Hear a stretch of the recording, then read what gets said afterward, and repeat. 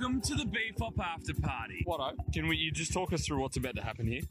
Carnage. I'm not a big drinker, so this could get interesting. I'm sorry if this microphone wears... Am I supposed to be serious or not on this? So it'll basically be the same system. The same system, but without the total web meltdown. Okay, long story short, basically we screwed it up. Because this festival hasn't broken me enough. Oh, it, motorbikes?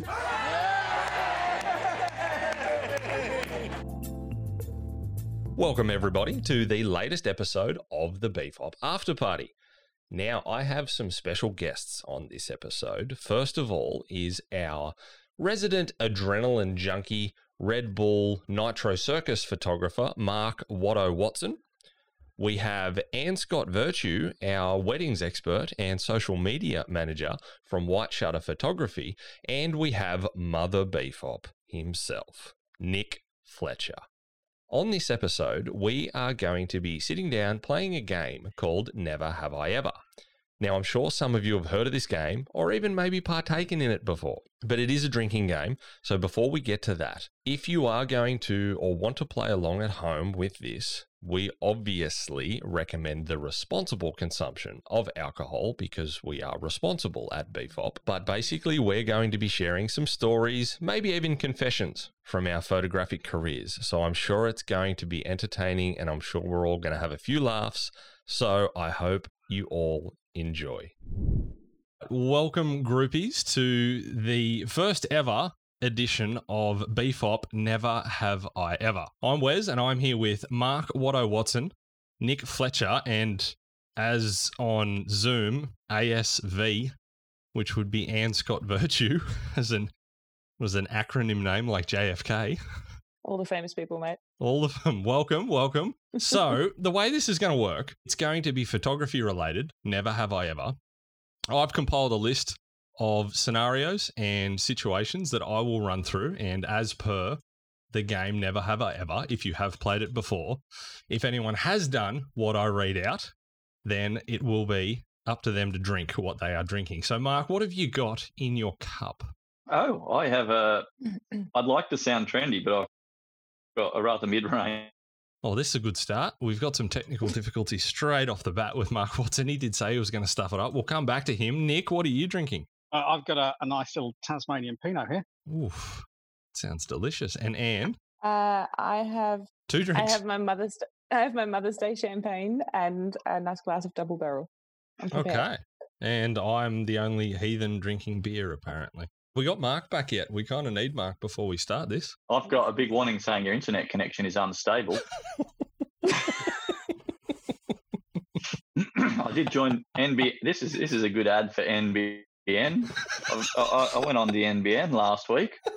Can you hear me? Yeah, we can. Yeah. You're back. You've come back. We've got you. So, as I said, I've got a list of questions and we'll probably run it so it's not chaos. We'll run it in order of my screen, in the order of Mark, Nick, and Anne. And of course, if you do drink on any of the scenarios, we would like to hear a little bit about the situation. Does that make sense? Maybe. Right, okay. So we've got a virtual circle going on. Yes, I got you. we do. And because we didn't actually hear the answer to the question, let's go back. What are you drinking, Mark?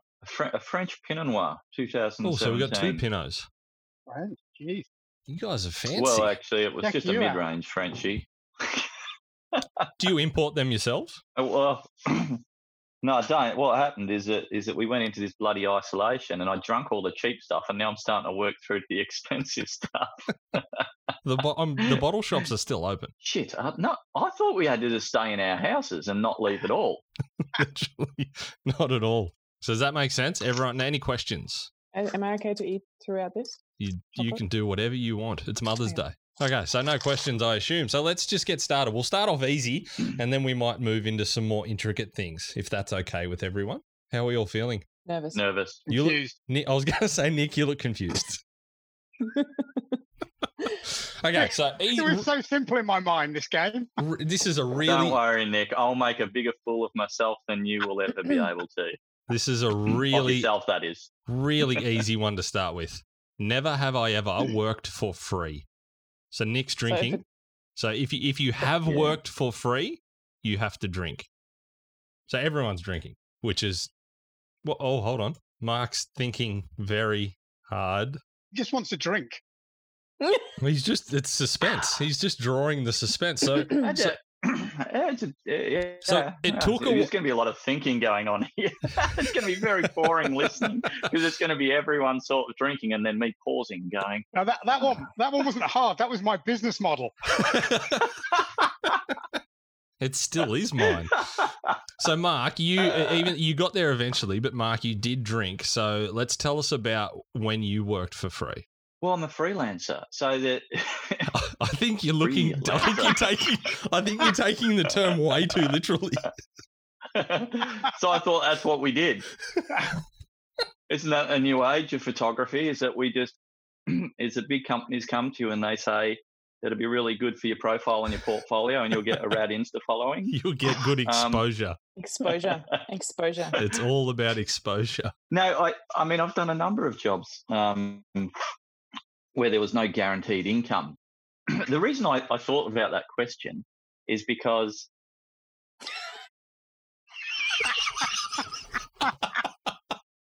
oh, the NBN. Okay, so the NBN has struck again. So we'll move it on to Nick. We'll come back to you, Mark. No, very, very genuinely, it's my business model. It is how I've got every photography gig ever. Okay, so explain that a little more for us. Well, I do things I love doing. So it's photograph motorbikes, I photograph mountain bikes, I photograph climbing. I'm generally, I'll go along and do an event. I'll take some photographs. I'll send them to the organizer and say, use them if you want, but next time, pay me to come and photograph it. And that's how I've got all my business ever. Okay, and how does that work for you? Is it working well? I've still got a day job. That's one thing we do need to point out about you. You do work a full-time job that is not photography related. It's paid for all my holidays and all my gear. So I'm very happy. There you go. Anne. Yes. Yes, I have worked for free. I really wanted to land a job with who turned out to be a bit of my mentor back up and down with Shane. And I just basically threw myself at him. I'll do anything you like. I'll come work for free for you and show you what I can do and what I can't do and hope to get a job that way. And I shot a couple of weddings. So that worked out really well. It worked out, yeah. Mm-hmm. And let's go back to Mark because NBN issues, Mark. So basically what we got was, yes, I have worked for free. Oh, that was it. That was it. Oh, no, that's all I had to say. All of a sudden, Mark Watson stopped telling stories. I am a freelancer, so I have worked for free, but I don't think I've ever worked without the intent to earn, as in I'll do this job for free because it'll be good for my portfolio or because it will be good down the line. And I think it's probably Peter Eastway's fault because he beat it into us when he came and spoke to us at university way back in the late 90s. And sort of started talking about how to run your photography as a business and valuing yourself. And so I've always had a bit of even a mini business model. So okay, even if I'm going out to shoot for free, what are my chances of earning out of this and what am I going to earn? And pretty much having a baseline on it and saying, well, if I can't either guarantee myself or have a very high chance of earning, say, $500 a day, even back when I was a midget, then it's not a job worth doing. So I've worked for free, but I don't think there will have been a job where I haven't earned out of it. Okay, so it sounds in a way similar to your answer, Nick. Other than there was plenty of those free jobs where I didn't get any money out of it. Sure, but we didn't have to mention that. Mark is the successful example of my strategy. Take one look at it work. Not success here, all right? I knew I should have gone in a wedding. But it is a really good question to ask, especially because there's so many of our groupies out there that create such phenomenally good quality work that are in the boat of not having either the confidence, experience, or the knowledge of what to charge. So they just work for free because they don't think their work is good enough or they don't understand how to price it. So I think it's a really important thing and a really good thing for people to listen to answers from you guys to get ideas, because so many of them create work that is definitely worth charging for. It is a really difficult one. Sorry, go, Nick. I was going to say I've never shot twice for free.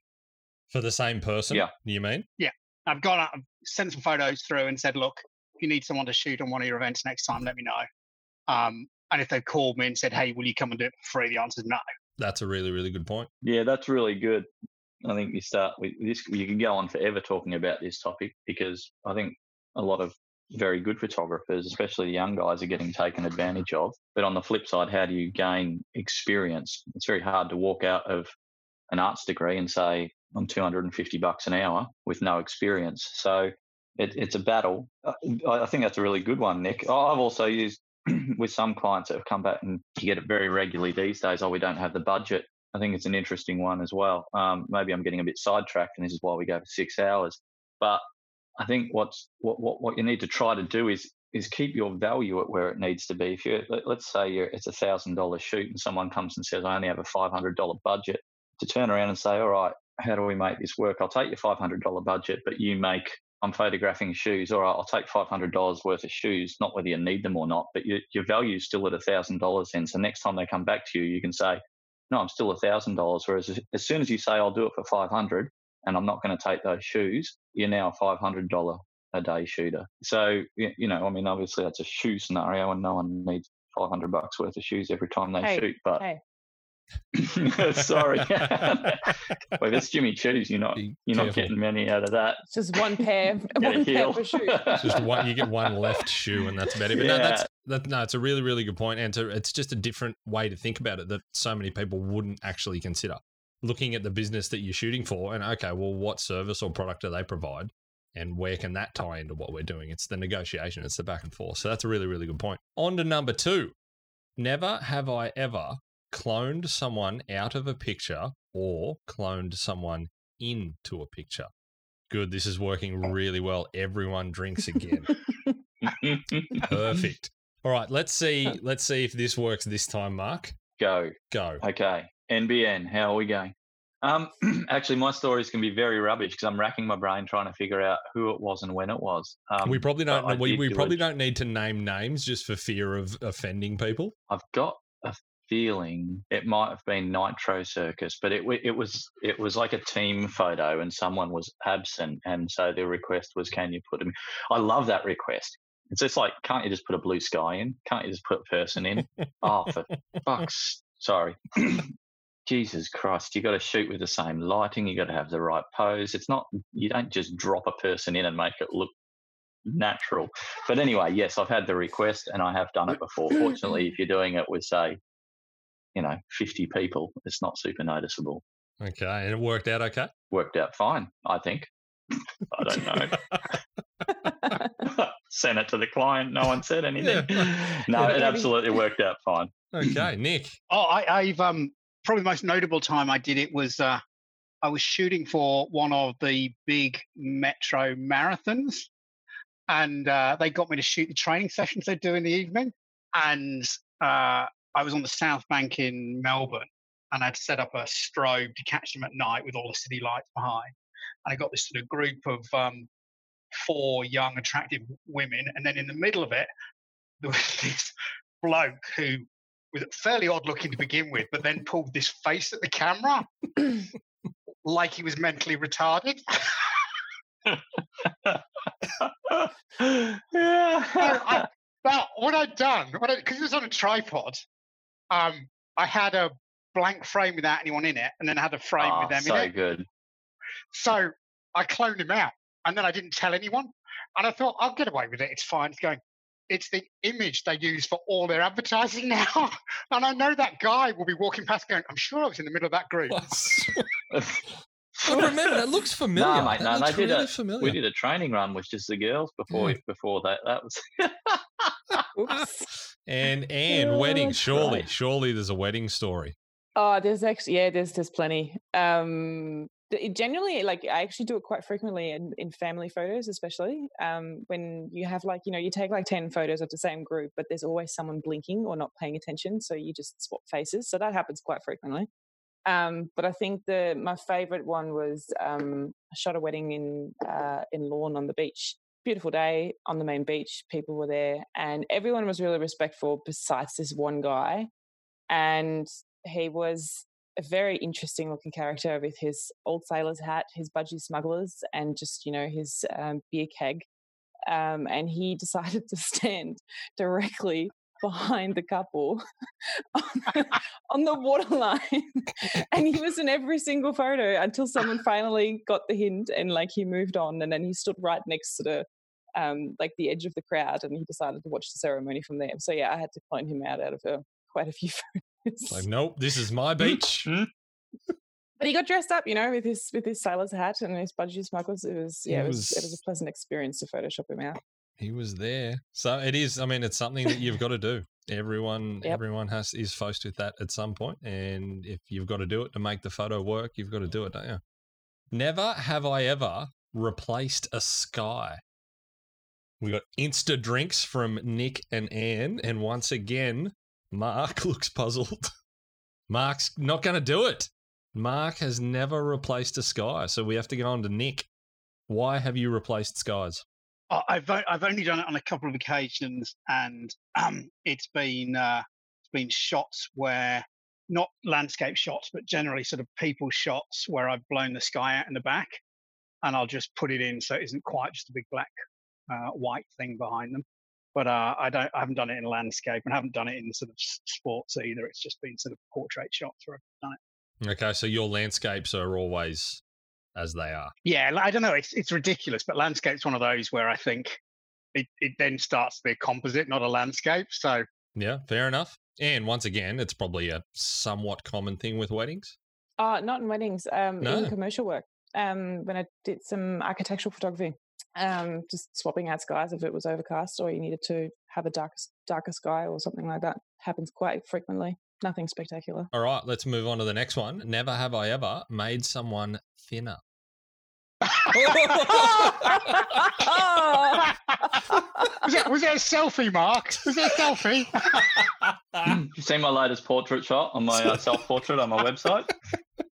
So that was unexpected. Everyone's like, whoa, this guy works out. Mark Watson was the only one to take a drink. Why was I the only one? Only one, Mark. What? Come on, man. No, I haven't. I don't whiten anyone's teeth and I don't make anyone skinnier. There you go. Mark, take it away. It was at the request of a friend of mine who is a model, and I won't go into the specifics, but she's been in the game for a long time, and she did look at one of the shots. She said, I really love that, but we'll need to use a liquefy tool on that. She knew the terminology and everything. Oh, she knew it. No, she knew how to do it, for crying out loud. I could have just given the shot to her. But yes, there was a little bit of tweaking, and it was a lovely shot in the end. At the end of the day, she was happy. I'll say. That's all that matters, is as long as they're happy at the end of the day. Never have I ever simulated the HDR effect in post-editing on a single shot. Oh, God. I was pretty certain no one was actually going to drink there, but Nick. Oh, well, only because, Did you go through that phase as well? Oh, yeah. Yeah, I just went through that whole HDR phase. Yeah. So there'll be some That's a good point. I'm going to go, yeah, I'm drinking on that one too now. So Nick, when was the last time you did it? In fact, I was looking at my catalogue today, about 8 years, 2012. 8 years. But here's a good lesson for everyone. It taught me something. I had a camera that would do HDR in camera, and I've now got a whole lot of ruined photos. And it's just whatever the trend is of the day, just don't do it. Just take a good shot and go with that. You won't regret it. It's great advice. And Mark, Nick actually just reminded me. Yeah, there was an era. I used to do it on bloody portraits and stuff. It used to rub it up. Jesus. And it's the same thing. I look back at them now and I'm just like, you dick. I mean, everyone was doing that. Fortunately, I wasn't shooting HDR in camera like you, Nick. So I can still go back and get natural portrait out of that. So just. Oh my God. I know. It's funny going back through your catalogue. Quite often I go back and I just go, God, what was I thinking? What was going on in my head? Some at of that it is point? terrifying. Yeah. So just to take away from that, just don't simulate HDR. Mm-mm. Never have I ever turned up to a shoot forgetting memory cards or forgetting to charge batteries. And everyone. Hang on, I'm just taking a few more drinks. I might just scull the whole glass on this one. Hang on. Mark's got the bottle. So, sounds like you've got a lot of stories to go along with this, Mark, but let's just pick one. No, I'm a professional. I'd never do anything of the sort. Batteries. I've left batteries in it. You know what? It was only about a year or two ago. Probably last year. Should I admit this? The client doesn't know. Just don't name the client. Maybe don't. Oh, it's pretty obvious. No, they do know. I think I was in the Swiss Alps, and we'd just flown in. We came in the day before, and it was this sort of big launch. And fortunately, I had multiple sort of roles there as a product tester, and sort of I had to write some words, but primarily to take photos. So I charged all my kit up overnight, ready to go the next morning, and literally busted out the next morning, all kitted up. And there's so much gear to grab because you had to have crampons and avalanche transceivers, and I thought I had it all dialed until we got up there, and I went to take my first shot and realised I had a battery in the camera, but it was dead as it had one bar on it. And so I'd charged the other batteries overnight. They were all still sitting in the room and in the charger. And I didn't even get a shot out of the camera. As soon as I went to take the first shot, it just blinked at me. And you've got to realise I was just like, oh. And I thought, can I get back down there, get the battery? Because we are in resort. We haven't gone back country. And I thought, there's no way I'm going to find my crew again. We're all out of bounds. It's going to take me probably an hour and a half to get down, get back up, not find these guys. So I shot it on the phone. And the shot was used. Wow. No way. So it was a happy ending at the end of it all. It all worked out. Mm. So have you ever just not bothered taking your kit and just taking your phone on any other commercially paid shoots? I can't answer that because I'm sponsored by Nikon. Oh, dear. So, Nick, you took a drink as well. I can't beat that story. No. I mean, Jesus. No, you definitely can't, but you still need to tell us something. Yeah, it was another one of these night shoots with the marathon where I turned up with like 2 Alencom strobes and sort of agreed with the people who were taking the training run where I was going to meet them, and sort of went out there, sort of all the kerfuffle of getting out there, not the kerfuffle of flying to a European ski resort and going out of bounds, but like this was a good half-hour drive from my house. Hey, but you remembered the strobes. I brought the strobes, plugged the strobes in, set everything up, went to put the batteries on, went, oh, shit. Left both the batteries home. So did you go back and get them? No, No? I just went home. Just went home, just didn't turn up. Okay, fair enough. Anne? Mine's not anywhere nearly as spectacular. I just I actually had a work experience kit with me, and drove an hour and a half to go and photograph a property for an architect, and got to the property and opened the boot to get my camera gear out and realised that I left the bag in the office at home. Did you blame the work experience kit? Clearly, no. I don't know. I just stormed out like we were running late. We just ran out of the office and I left it behind, and I just rescheduled. So not anywhere nearly as spectacular as the Swiss Alps or anything like that. So, but still frustrating. I've got a question for all of you out of this. Not that I would have done anything of the sort. Do you set your camera to enable the shutter to work even when there's not a memory card in there? Nope. I've done that mistake once and never again. My camera doesn't fire unless there's a card in it. Okay, just wondering. Okay, Nick? You know what? I think it's on the setting that doesn't allow, but I haven't gone out of my way to check that. The one thing I'm really good on is memory cards. So it comes out of the camera, gets copied, goes straight back in the camera, gets formatted. It's kind of wow, really? You'll format before you deliver your job? No, it goes into my computer, and it goes into my computer, and 2 copies are made, formatted straight back in the camera. Yeah. Okay. If I'm way out of the house, I'll have 2 sets of cards. One set of card will go into the camera, get formatted. The old card with the images still on go in the bag. I'm really good. That's the only thing I've got my shit together on. Well, that leads into the next one fairly well. Never have I ever formatted a card before pulling the images off it. No surprises after that description. Nick has not done that, and Nick has not taken a drink, but Mark and Anne have. So let's start with you. I think it's nothing I'm pretty sure I managed to recover most of it.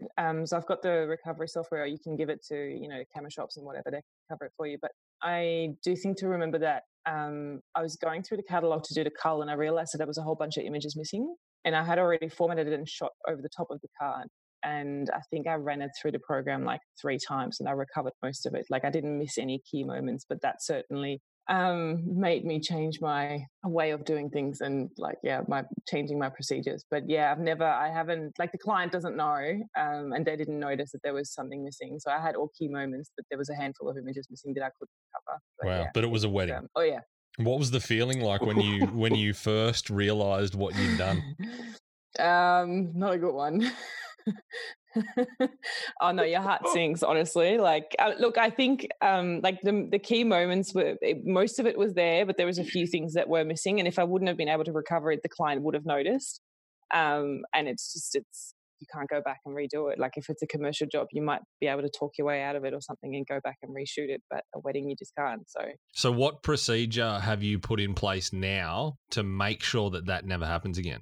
So I shoot. First of all, I shoot on 2 cards. So there's a main file, and then there's a raw backup. So it's a complete same file. The cards get uploaded the day I get, like on the night I get home from the wedding. The backup card gets placed on my desk. There's a little box with all the shot weddings on it, and those cards, I just rotate my backup cards so the cards stay in that box until the client has received their gallery. And then they go back into rotation. So there's always a full backup. But I've got 3 backups at home, 2 hard drives, 1 on a computer for a working file, and my entire catalog is backed up onto a cloud. So there's always a working backup in case my house was to burn down. Mark? Wow, I'm just trying to get my head around that whole backup and archive system, because I knew I was crap at it, always have been, but now I've realised I'm really crap at it. I think I just learnt my lesson, mate, my ass. Like I thought I was going to get my ass served to me on a platter, and it was just horrible. It was a really horrible feeling. So yeah, just buy a whole bunch of cards. Yeah, have enough memory cards. I think I've learned that one too. There's nothing super exciting about my story. It's the same sort of thing. I think it was a multi-day job. Probably it was quite a few years ago. We're getting a bit vague. I'm getting on. I generally, what I used to do is I carry my cards in little waterproof cases, and I'll shoot the card, and then it goes back in the waterproof case, but it goes label out. I know that's shot, and that doesn't get touched again until the end of the job. And I still sort of shoot in that sort of scenario or way, but at some point during one shoot, I grabbed one of those cards, chucked it back in, formatted it. And I don't think we shot that many shots for the rest of that day. And it was when I was doing my backing up that night, it was the same as Anne. I was just like, hang on a minute, where's all those shots from this morning? And they didn't exist. And that's where you're thankful that SanDisk used to do these. And I'm not sponsored by these guys, but they used to give you that little piece of paper when you bought a memory card, which was, what was it? It was Rescue Pro or something. Rescue I can't Pro. remember what Rescue Pro. Rescue Pro. Do they still do it? Yeah, with a trial period, I think you do. And so I was straight into scrambling around for a piece of paper that came with a memory card when I got home, and got most of them back. Yeah, I'm surprised with your story, Anne, that after you'd shot over the top, because obviously that really starts to mess stuff up. Mm-hmm. It's interesting what you discover though. Like there's all kinds of stuff that comes up from like years ago that you all of a sudden discover, recover from your memory card. It's really quite interesting. But I had to run it I think I ran it 3 or 4 times, and I got the majority back. And it just came up with different things every time you ran it. That's crazy. I was just really lucky. Yeah. It starts to go into that forensics area, and the rest you just go, wow. It's crazy that they can do that. So if anyone out there does do that, don't think all is lost. You might actually be able to recover them. Yeah. Maybe just have a good backup system. That also helps. Yes. Save yourself from aging too quickly. This one's clearly aimed at one person. Never have I ever been hit on by a member of the bridal party whilst shooting a wedding. Yes. Yes. That was okay, Nick, tell us about it. Oh, sorry, it wasn't Nick. Well, that was a massive long shot, and it's paid off because Anne just took a drink. Yeah, it's happened a few times. Really? Yeah. People get drunk at weddings. happens. Yeah, wow, that's flattering. Ah, yeah, I don't Yeah, know. maybe. The perils of being a wedding photographer. Ah, yeah, there's a few. You don't want to give us any more than that? Nah, Yeah, the not next really. question. Yeah, How did you meet your husband? not at a wedding. Never have I ever been injured on a photo shoot. The boys, Mark and Nick. All right, Nick, let's hear it. Oh, I mean, I'd take Which time? photographs of Which time? bugs. I spent like there'd rarely be a ride where I don't end up crashing. I mean, it's my. You told my me you're natural, a good motorcyclist. My natural position is lying underneath the bike, moaning gently.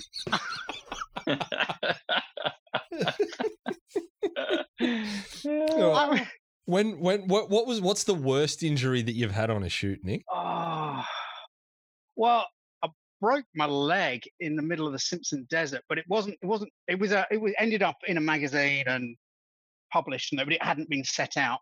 I wasn't being paid to do it. Just ended up going in a magazine. So that would probably be the worst. Broken leg. Yeah. And here's the thing: I broke it in the Simpson Desert, and I don't know if anyone's ridden across the Simpson Desert, but actually the whole thing was a joy because I did it with a guy called Rupert Shaw. Does anyone know Rupert? Do you know Rupert? No, I do not. Rupert Shaw is the operations manager for the Bright Brewery, and he's a good friend of mine. Oh, sorry. No, of course I do. Yes, of course I know. Yes. So he and I would do these sort of big motorbike adventures, and this was one of these. And we'd sort of he'd said, "Oh, look, what can we do in a week?" And we'd sort of gone to a coffee shop in Melbourne, and we'd literally got a map of Australia out, and he'd gone, "Oh, what's that sandy bit in the middle? Simpson Desert. We could ride across that." And that was the sum total of our planning. Sandy bit. And we rode up to what's the little place where they do the horse racing in the middle of Australia? Come on. Birdsville. Yeah. So we rode up to Birdsville, and then we'd met this guy in the sort of campsite who just tried to do it solo on his motorbike and take 4 days and almost die. And that sort of got us wound up for this. And we headed across, and it's like 550k of sort of sandy dunes, and you've got 50 litres of fuel and a whole lot of water and all your spares. Were you carrying everything with you? Yeah. You have big tanks on? Yeah. And here's the thing. I'll talk about this after. Yeah. Rupert can ride on sand. I'd never been on sand in my life. So. And you were fully loaded up. Wow. So you've never ridden on sand before in your life, and you just wanted to ride across the sandy bit in the middle of Australia. Whatever it is it the little sandy desert, whatever it is on the way up? So we did a couple of little sandy bits on the way up, but I hadn't. Now, before, at the start of that week, I hadn't ridden on sand. You were still sitting in your seat, were you? Actually, I mean, I crashed a lot, but I didn't really hurt myself crashing. I just came over the top of one of these dunes, and it was sort of the track didn't go right over the top of the dune. It sort of cut through the side, so there's some high ground on the left. And the high ground on the left just caught the tip of my boot, and just twisted my leg around. I couldn't get my hips around fast enough, and it just went, oh, hurt my knee. And it was really sore, but I was so tired anyway that I didn't really think about it. And I was just like, oh, Jesus, this leg hurts a bit. And we sort of finished the ride. I flew back from Alice Springs, and I was flying to Manila on like the Monday. And I can remember walking across Melbourne Airport. You know how they make you walk miles? And I was just going white and had to stop someone in one of those little buggies they drive people like me around in and say, look, I don't care what it costs, just put me in that buggy and drive me to the gate. And I spent this week in Manila, and I came back, and then I went to get it x-rayed. And the x-ray bloke, the radiologist, actually came out and went, how did you get here? And I went, I walked. He goes, you broke your fucking leg, mate. Oh, what, a week and a half ago? Oh, no. Oh, God, yeah, it was so sore. Wow. But the best thing about this is I wrote these series. Every time we did one of these trips, I'd write this article and get it published, in which I would just, it was always like describing Rupert as a buffoon. So I think this article was called Across the Simpson with a Buffoon, Rupert being the buffoon. And he still gets people stopping him going, you're the buffoon, aren't you? Having read these articles over the years, which just makes my day every time it happens. Better. Oh, Mark, injuries on shoots. Not as good as that. I tend not to break bones, or try not to. The worst one, it actually wasn't that bad an injury, but I was pretty devastated because it was one of my early shoots with Red Bull, and I think it was probably the first big extended job I did where we'd flown to the Kimberley and we got a boat up the upper Ord River and it was a cliff diving project. And to do it, we had to set some infrastructure on the top of the cliff so that when they dived off the top of the cliff, they weren't going to hit the cliff on the way down, because that wouldn't have been a very good shoot. And you're in a small team, so you all sort of do everything together. You know, it's good being in a small crew like that. You all eat together, and if you need to get some stuff to the top of the cliff, you all do it. So on day one, I went and helped out.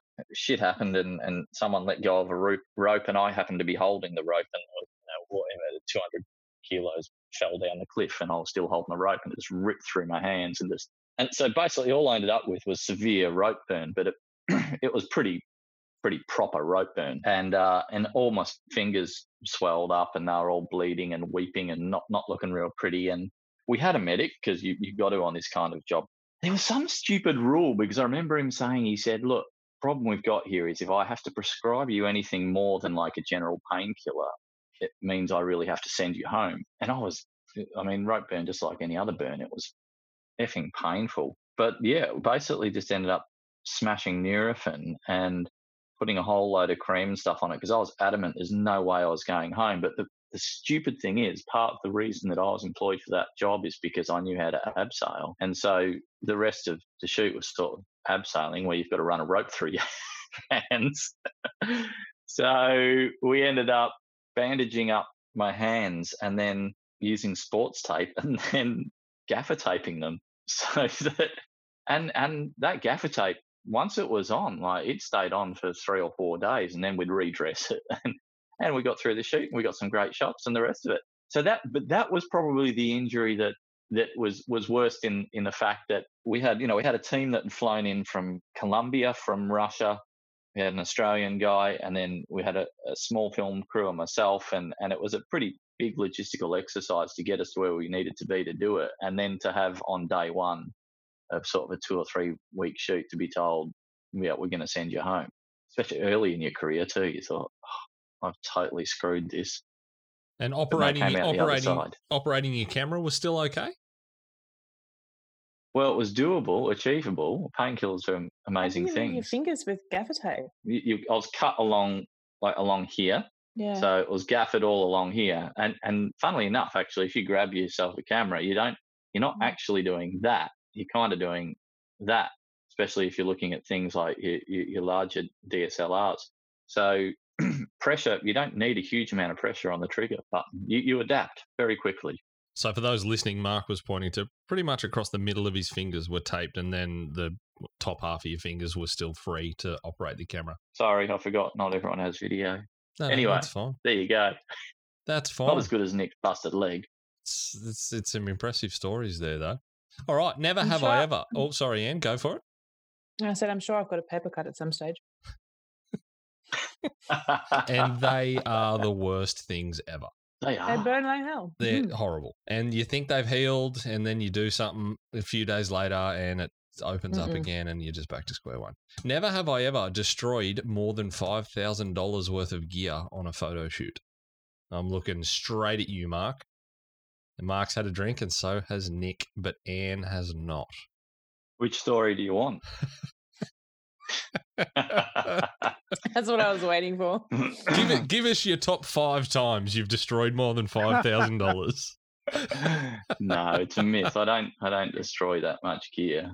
I think you all know that I'll have to just sort of retell the story that I've told at BFOP before. Yeah, the winner was probably, I had a friend. He's a good mate of mine, and he's one of those guys that he's not quite normal. He was one of the first Australians, or the youngest Australian at the time, to summit Everest. He likes base jumping and wingsuiting and climbing and everything. As a matter of fact, what he tends to do these days for fun is he jumps out of helicopters with a small fixed wing to his back with little mini jets on, a little jetpack. Not an everyday job. He decided, in his wisdom, that big wave surfing on its own wasn't extreme enough, nor was sort of base jumping. But what if you got a helicopter and you jumped out of the helicopter with your surfboard, and then you pulled your chute, and whilst your chute was open, you put your surfboard on your feet, and then you lined up a big wave and then released from your parachute just before you landed on the big wave and then surf the big wave. And obviously, when we were talking about this idea, I'm like, that's a sick idea. Let's do it. No questions asked. No questions asked. Just hell yes, let's do that. What's stupid is that this guy, and he's such a good guy, Rexy. He's like, right, let's do it, and basically made it happen. And we got sponsorship and all this kind of stuff. Now, obviously, there's a whole lot of logistics going into it. And but what actually happened on the day is I'd shot some stuff in the heli, and then I'd gone out to a boat to be able to shoot the actual transition from dropping from a parachute onto the big wave. And the boat captain didn't see that the swell was rising and the biggest set of the day was coming through from the horizon just at the time that we were about to sort of get this crux moment where Rex was coming down. Anyway, we did a perfect storm and the entire boat went straight up the wave and got to the top and we shot straight up into the air. And I was in the bow of the boat. It's funny, we talk about all this slow-mo stuff. I remember just looking down and thinking, and I've told this story before, but I'll tell it again. Boats tend to right themselves. You always think they're going to roll or they're going to tip, but they're designed not to. And I've been in enough to know that. And so you get to this point where you think, shit, just jump out. It's going to be safer. But I wasn't going to be that guy because there's a good chance this boat was just going to right itself and everyone would be like, why did Watto jump out? And we punched through the top of this wave and the boat was kind of, I don't even know. Well, presumably it was backflipping at the time because I was in the very sort of bow of it. And it's a boat that's designed to be able to take the swell, but obviously not this. And I remember looking back down, straight down at the guys and seeing that, well, number one, behind them wasn't like horizon, but was actually just ocean. And then all the pelican cases and stuff that were in the boat started falling out of the boat. And what's weird is at the moment I sort of recognise that, well, that means we're beyond vertical. That means that we're going backwards now. So it very quickly sort of clicked and I launched myself out the boat. But what was worse is that I had one of, I think only, there were about 4 or 5 Nikon D5s in the country at that time. And I've been very fortunate to get one of the early ones to go out and use it. And whilst they're weather sealed, they're not that good when you jump into the ocean and swim around for the next 20 minutes. So, I killed a brand new D5 that had just been released, a 70-200. And, and a lot more stuff happened. There was an upside-down boat and a semi-scalped captain, and there was I think a red camera went to the bottom of the ocean, and the cinematographer nearly drowned. And, What was a D5 worth at the time? I don't know. What are they going straight off the bat? I guess they're probably up around $7,000 or something. Weren't they? 10,000. Were they really? Oh, Jesus. Sorry, Nick. On. Wow. Okay, Nick Fletcher, top that. I don't think I've done more than $5,000 of camera gear on a shoot, but I did this ride where I just bought this brand new off-road motorbike, and I'd sort of done everything you need to do to make them do these long rallies. So there was a big sort of fairing on it, and there was big tanks, and there was all the protective gear, and there was a navigation gear. So I'd spent $20,000 and about 40 hours getting this thing ready, and I rode the perfect rally. This bike didn't touch the dirt once. Second last day, we were going to Cameron's Corner, and lovely sort of sand road, sort of big rises, and I come over the top of this rise, and there's one of these big graders grading the road. And I could have sort of snuck around the side, but given like I'm part of this big rally, I didn't want to be the dick who sort of shoots past a bit of machinery. So it was this big spoil heap. So I stopped behind this spoil heap and sat there with the bike running, just waiting for grader guy to do his grading thing. And he's like grading away. And he's probably 100 yards from me. And then he starts reversing up. And I think, oh, good, he's coming to get out of my way so I can get past. And he draws, so his rear tire's probably 3 meters from me, but offset, and then he just turns to take a bite off the spoil heap. He hasn't seen me. And I'm like, it takes me a minute to realize what's going on. I'm like, shit, dive off the bike.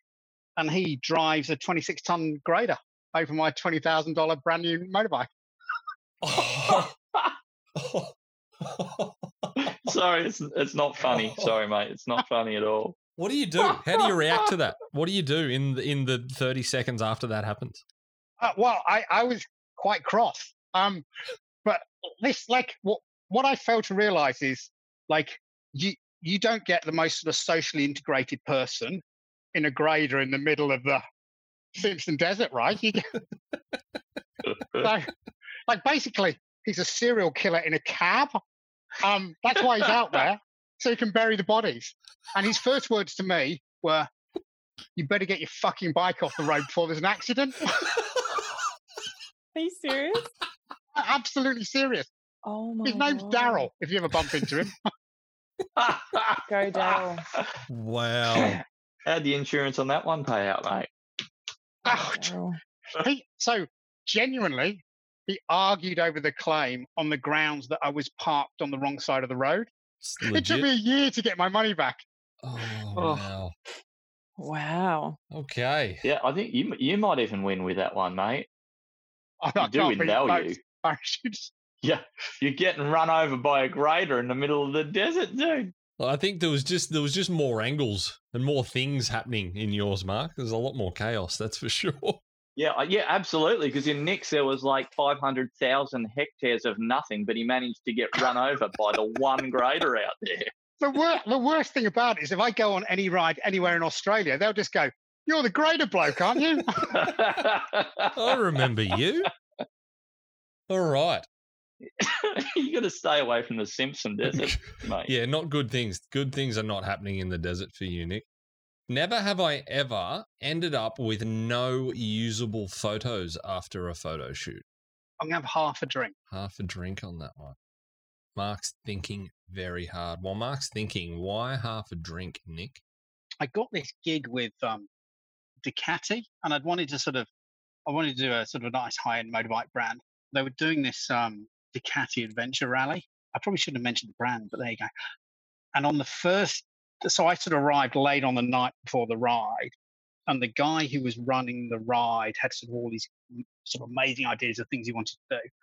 And he'd arranged for access to this beautiful vineyard, and he'd got like the Ducati sort of works truck up there and this big inflatable arch and all the rest of it. And I hadn't, because I'd turn up at 11 o'clock at night and this thing had to get done by 8 o'clock because they were all going out on the adventure ride. I hadn't seen the place. And he's like, "Well, we're going to get everyone up there." And everyone's like 150 riders. And we're going to take some photos up there. And you can do like the group shot and you can do everything else. It's going to be brilliant. And I'm sort of going, "All right, just can we, like, have you actually seen this place?" I'm just trying to work this through. And I sort of, anyway, I get up there. Of course, it's pitch black when I'm there. I'm trying to work out where I can shoot this thing. And then there's a whole lot of riders all over the place. And I just got myself in a flat. I'd managed on my camera. I use back button focus. And not, this is a bit technical, but what I'd done is when you've got back button focus, you've got autofocus set to continuous. So you're just using your finger to hold it on. And it had flicked to single. And I was taking these photos. Every photo was out of focus. I just couldn't, because I was stressed. I just couldn't work out what I'd done wrong. I was like, fuck, because I've now got, like, there's people everywhere. You're trying to get it organized. It was just like the worst thing in the world. And then we did this group shot and they'd put the bloody inflatable banner in the wrong place. So I couldn't get a decent group shot. I think out of that thing, I got 2 photos. Now, the saving grace of all of this was, fortunately, as we were heading out, a lot of the shots we took were like between the vines and things, which I said to the guy, "Can we do this?" He said, "We're probably not supposed to, but let's just do it." So we got these great sort of shots through there, all out of focus. As we headed away, some dick pulled this massive mono on the wrong side of the road and almost took out the owner of the vineyard, who had this massive loss of sense of humor. And the guy came to see me and he said, like, "Have you got any photos that are sort of, you know, things we weren't supposed to be doing?" I said, "Well, pretty much everything we took photos of was things we weren't supposed to be doing." He's right, "You can't use any of them. Can't use any in public anywhere." I was like, "Oh, thank God. Thank God." How things work out sometimes. Wow. Oh, mate. So, Mark, Yeah. did you think of anything? Any scenarios for you where you've got no usable images after a shoot? No. No. You'd think that I'd probably have some good tales to tell there, but half of my job usually is going into a average scenario that turns shit and coming out with something. So there is always something. Also, half of my job is documentary, and so when everything turns bad, you're still documenting it. I mean, I did a job last year late last year. Well, I was supposed to do a job. I guess you could say I've had jobs cancelled with like a day's notice. So yeah, I never got a. I was supposed to do a job in West Papua last year, and it sort of broke into damn near civil war over there. So a few days out, we just canned the whole shoot. Yeah, what we were looking for was embarrassing stories where I didn't realize that it was on 6400 ISO and I was shooting outside during the day, and I didn't realize till I got home. You must have missed a kiss or something. You must have missed something at a wedding. I actually have never missed a kiss, I have to say.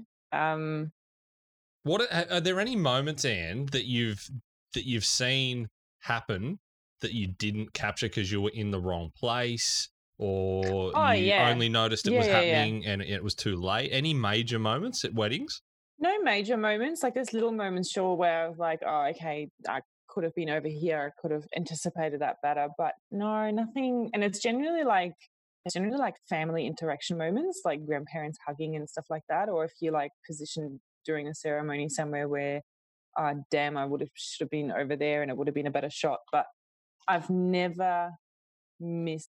You know what? I have missed probably a couple of years ago now.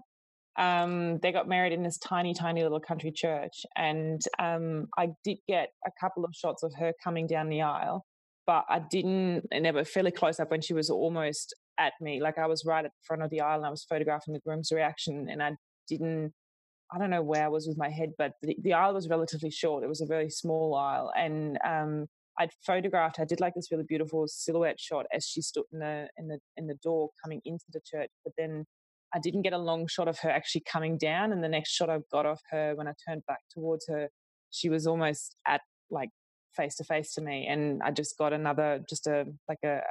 landscape type shot of her. And that was probably the only time I was like, damn it, I missed a bride coming down the aisle. That was probably one where I was like, I wonder how that's going to go down. But they never said anything. Like I never heard anything back from them. No, you just don't bring it up. But that's the tough thing about shooting weddings on your own, isn't it?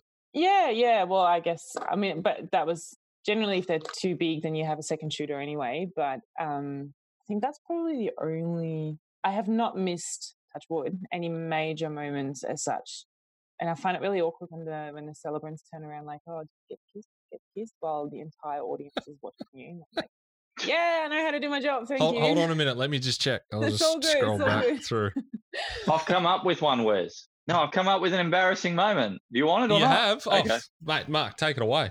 What have you done? I remember way back when I first came back from I was in the UK for a few years, came back, and I was doing a lot of public relations work and commercial work in Sydney, and I shot a corporate gig. So it was just sort of corporate branding, and it was headshots of CEOs and stuff like that, all for one company. And so I didn't miss the shot, but I went to edit them, and I thought, geez, these look a bit pixelated, and I'd shot the whole bloody thing on small JPEG. Yeah, I've done that. Oh, wow. Yeah. Now that was a moment where I may have cried. Oh. So what did you do? So first you Google how to interpolate an image. And there used to be, I think Nick Software used to do it. I can't remember. Yeah. And so I got these things and interpolated them up as big as I could get away with. But obviously they didn't have a huge amount of detail. But we're talking about, I'm thinking in terms of print. Of course, these were only ever going to be used on a website. So I interpolated them up as much as possible and supplied them as what I called a medium JPEG and got away with it. Wow. So just correct me if I'm wrong, but my understanding of that term interpolate is actually the digital process of adding pixels into an image to make it a bigger file size. Yeah, basically, yes. Yeah, in short, I mean, yes. It's, technically you screwed it. Now you're trying to fix it. Yes. And Anne, you said you've done something similar.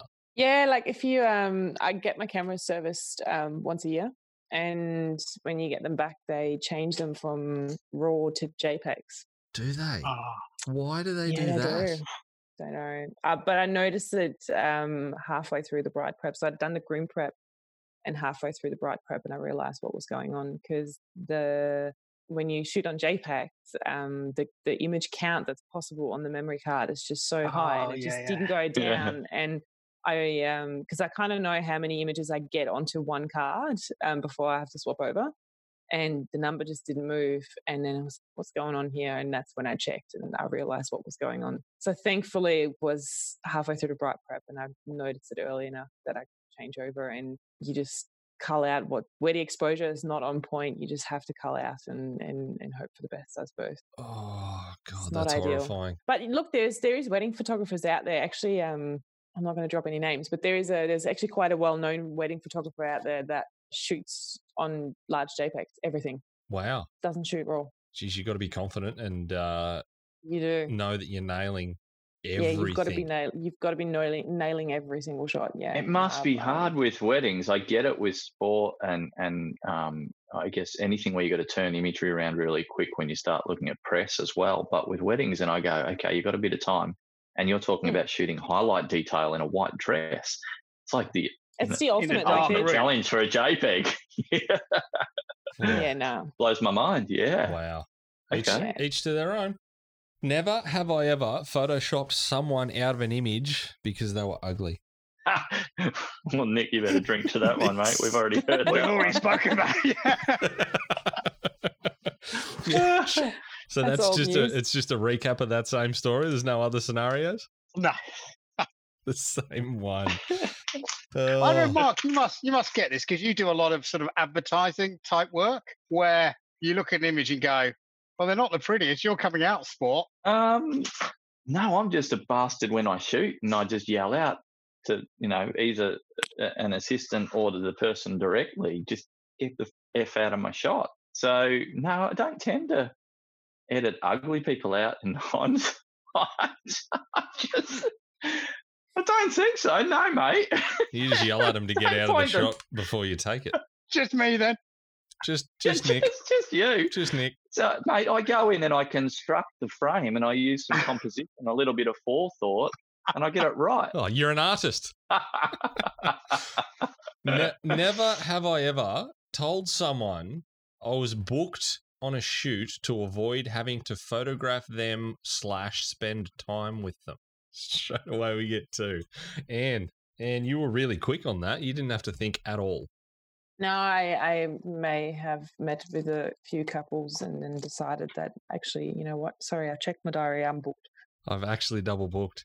I'm really sorry about that. Bridezilla stories? Look, I think it's happened a couple of occasions where you kind of, because you start off with email communications and stuff like that, and they all seem really lovely and they describe their weddings and you kind of communicate and whatnot, and then you go, oh, that's cool, let's catch up, and then you sit down and then the bride-to-be pulls out a 5-page questionnaire out of her bag that she's found on Pinterest and sends you all these sample images of, look, I don't look anything like this and my wedding isn't going to look anything like this, but I'd really like these photos. And I know this isn't your style and I know this is not how you photograph, but can you please do that for my wedding? And I'm like, Nah, you might be able to find the person that took those photos, maybe. Yeah, look, that's like, you think that people approach you because they've looked at your work and they, see themselves in your pictures and that's what they want for their wedding day. But then when it comes to the crunch, then they pull out these massive, Pinterest mood boards of things that are just so far from what I do. And then I just have to go, look, I'm really sorry, but either we're not a good match or I'm really sorry I didn't check my diary correctly. And Wow. So if anyone listening has approached Anne to shoot their wedding and she's told you they were booked, you might need to look at yourself. Mark, you also had a drink on that one. Yeah, it's a boring scenario. I mean, most of my world is a lot of tentative jobs, and so you end up with crossovers of what are you doing next May? And you're like, nothing. And you'll have one client that's like, what are you doing next May? Because I've got a $20,000 shoot. And then you've got someone else and they'll be like, look, we can't confirm until a bit later. And then you'll have someone else who says, I can confirm right now for a $1,000 shoot next May.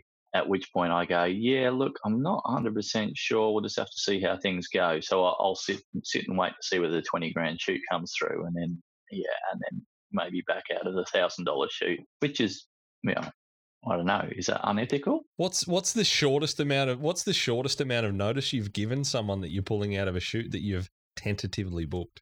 Oh, I've had someone call up once and say, "Where are you?"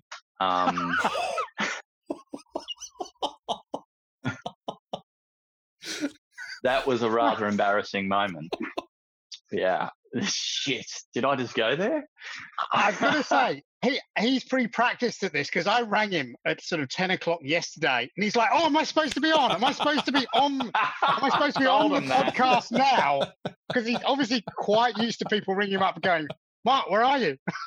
Well, no, what I do is I get it in my brain. I'm like, yeah, okay, I've got this podcast. It's next weekend, I think. And then I'm like, okay, I'll put a reminder in my diary, or I'll remember. And then you get you calling up on a bloody Saturday at 3 p.m. and then I go into freak out mode. So, maybe because once upon a time I should have been shooting something and I wasn't. I'm just trying to, you see, this is it, because I remember the feeling. I don't actually remember the actual instance. I'm like, oh, I remember feeling just so shit. Do you remember, were you on another shoot or had you just forgotten? No, clean forgotten. Clean forgotten. You were just down Wasn't the beach? even on another shoot. I was having a glass of wine at home. Wow. Yeah, shit. I'm not getting, and mate, we should just get rid of this whole podcast thing because I'm not getting any more jobs after this. It's going to be so good for our businesses, honestly. No, it's just rubbish, isn't it? I'm just going to get smashed. Oh, you know what? I just realised it wasn't as bad as that. It wasn't a job. It was I had agreed to go and do a talk at the Bright Festival of Photography. I was going to say, you're trying to dig yourself out of something here. No, it was with a camera club. That's what it was. And I put them off for a while, and then I'd committed. I think I'd been asked actually by one of my sponsors. Yeah, they're like, "Oh, these guys have been asking, can you do it?" And I'm like, "Yeah, I can do it." And then that's when, I got the call. So it wasn't that big, but I was the guest speaker. And at a camera club, you crushed some local. I crushed some locals, which is probably a good thing, because if you've been to those things, man, some of those camera club people are so fucking techie, and they'll be like, you'll be like, "I shot this at 1,000 at f5.6," and they'll be like, "It looks like it would have been just 1,100." Sorry, you're insulting every single member of our audience here. I'll make sure we put your email address in the show notes, just in case people want to. No. I'll get slammed and slandered anyway. But I tell you what, Jesus. Some of my best friends are from the Albury Camera Club. I'm not going to knock them. It's just that there's no way I'm going to compete on a tech level with some of these guys or ladies that spend 24/7 a day reading the sensor details of how big the bloody pixels are on that, the new Pixel that's coming out on the new Olympus. And I kind of just brush it off in some presentation. And then they're like, "Actually, that can't be the case, because I was reading yesterday that the pixel size on that is this and that." I'm like, anyway, let's not dig myself any further into that hole. I'll shut up now. Okay. Oh, gold. Oh. What was the question, Wes? Don't worry. It's fine. We'll move on. We're almost at the end of my list of questions here. So we're getting kind of pointed. Never have I ever planned an epic overnight photography trip up into the mountains to capture an amazing pano stitch astro snow shot, only to get home 18 hours later and realise you missed one shot in the pano. Nick, cheers. That wasn't a targeted question, was it? Not at all. I am unbelievably shocked that Mark and Anne did not drink on that one. That has absolutely gobsmacked me. Nick, I think you've basically told the entire anecdote there in the question. How did you miss the shot? Well, I didn't miss the shot. It was one of 24 shots. And the tripod has slipped, and it's why when I do my Astro workshop, I always say after every shot, do 100% zoom to check stars are sharp. And because I didn't on that one occasion, on that one shot, and it was the one you needed in the pano stitch. But this wasn't exactly a little 20 or 30 minute drive from your house. No. I drove up sort of after work on a Friday night, and then hitched up Mount Hotham, and then walked with snowshoes across the Razorback Ridge to do this shot, and then walked off, which is like the whole walk's about 20 k's, and then walked off down the mountain, and then drove back to Melbourne, then put the card in, and then saw I'd missed that shot. So Mount Hotham being, a 4 to 4.5 hour drive from Melbourne on a Friday night, plus a 20 kilometer walk through snow, and then another 4.5 hour drive home to then look at the images and realize there was a gaping hole in the middle of it. How'd that feel? Not great. No. I think Nick wants us to move on. I think Nick wants to move on. He doesn't want to dwell on the memories. This has basically been sort of a long exposition on the various disasters I've had in photography. And that's what I've realised this whole thing is about. Have you only just realised now, Mark? Yeah. How often have you screwed up? And I keep putting my hand up. Yeah, I've done that. You've definitely contributed well, Mark. Dug a hole. Everyone that's a member of a camera club now hates me. This is the last one on my list, and this was a submission from Nick. So thanks, Nick. Never have I ever shot a Christmas boudoir selfie calendar.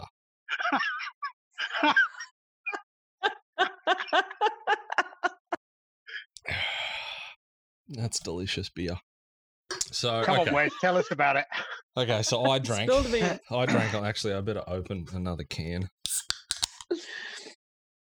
I drank on that one. It wasn't a calendar. It was a Christmas card. It just had multiple images of myself on it. I can't take all the credit for the creative. I did see something that the great man Bill Murray had once created, and it was along the similar lines of that, probably because I was bored and I was living in, I guess you'd call it a studio at the time. So the room I had was very large. So pretty much had enough room to pretty much have, a bit of a white backdrop and a tripod set up.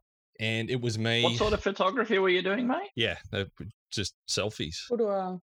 Boudoir So selfies. you're in a studio with a bedroom and... But there was everything in there as well. There was a table and there was a computer. I'm just trying to get my head around it all. That's all. Don't worry. Go ahead. I had a red Christmas ribbon tied around my neck. They were headshots for sort of shoulder up, but I was shirtless. And I was just expressing 6 different emotions that were then all put together in a Christmas card that was then sent around to everyone that I worked with, family, friends, and on social media. And it still is today, till this day, my most liked and commented on and shared image on Facebook. But the funnier part of the story was years later, because this was a long time ago, but years later, my now fiance, I had just met. We met at the Mornington Racecourse Markets where we both had stalls there, and I had asked her out on a date that day, and we went out the following Tuesday night. And after we went out, she then told her mother about me, told her mother my name, and apparently, as the story goes, about 13 seconds later, her mother turned her own phone around to Ellie and said, "Is this him?" And had found that image by searching for my name on Facebook, and it was the first image that came up. So that was the first interaction I had with my fiance's mother. And surprisingly, she still said yes when I asked her if I could marry her daughter. So you're in the market for a wedding photographer, mate? We will be, yes. If you want it shot in low res JPEG without a battery in the camera, then I'm your woman. Your guy. But if you do, I think it's pretty easy to find that on Facebook. But yes, once we're allowed to have more than, how many people are we allowed to have in weddings at the moment? 5? 10. 10. Have you shot a 10-person isolation wedding, Anne? No, I shot my last wedding on the 20th of March, and that was just before level 3 restrictions came in. So no, I haven't done any ISO elopements as such. I've got a few friends that have, where they've literally canned one of the witnesses and made the photographer the witness. Wow. we'll wrap it up there. It's getting late. Thank you very much for your time, and thank you very much for sharing your stories, being candid, and I'm sure I will speak with you guys again soon. Well, we hope you guys enjoyed and found that entertaining. We certainly had a great time sitting down and chatting, so thank you again to Nick, Anne, and Mark for coming on and sharing with us your stories. I hope you guys enjoyed, and we will catch you on the next episode.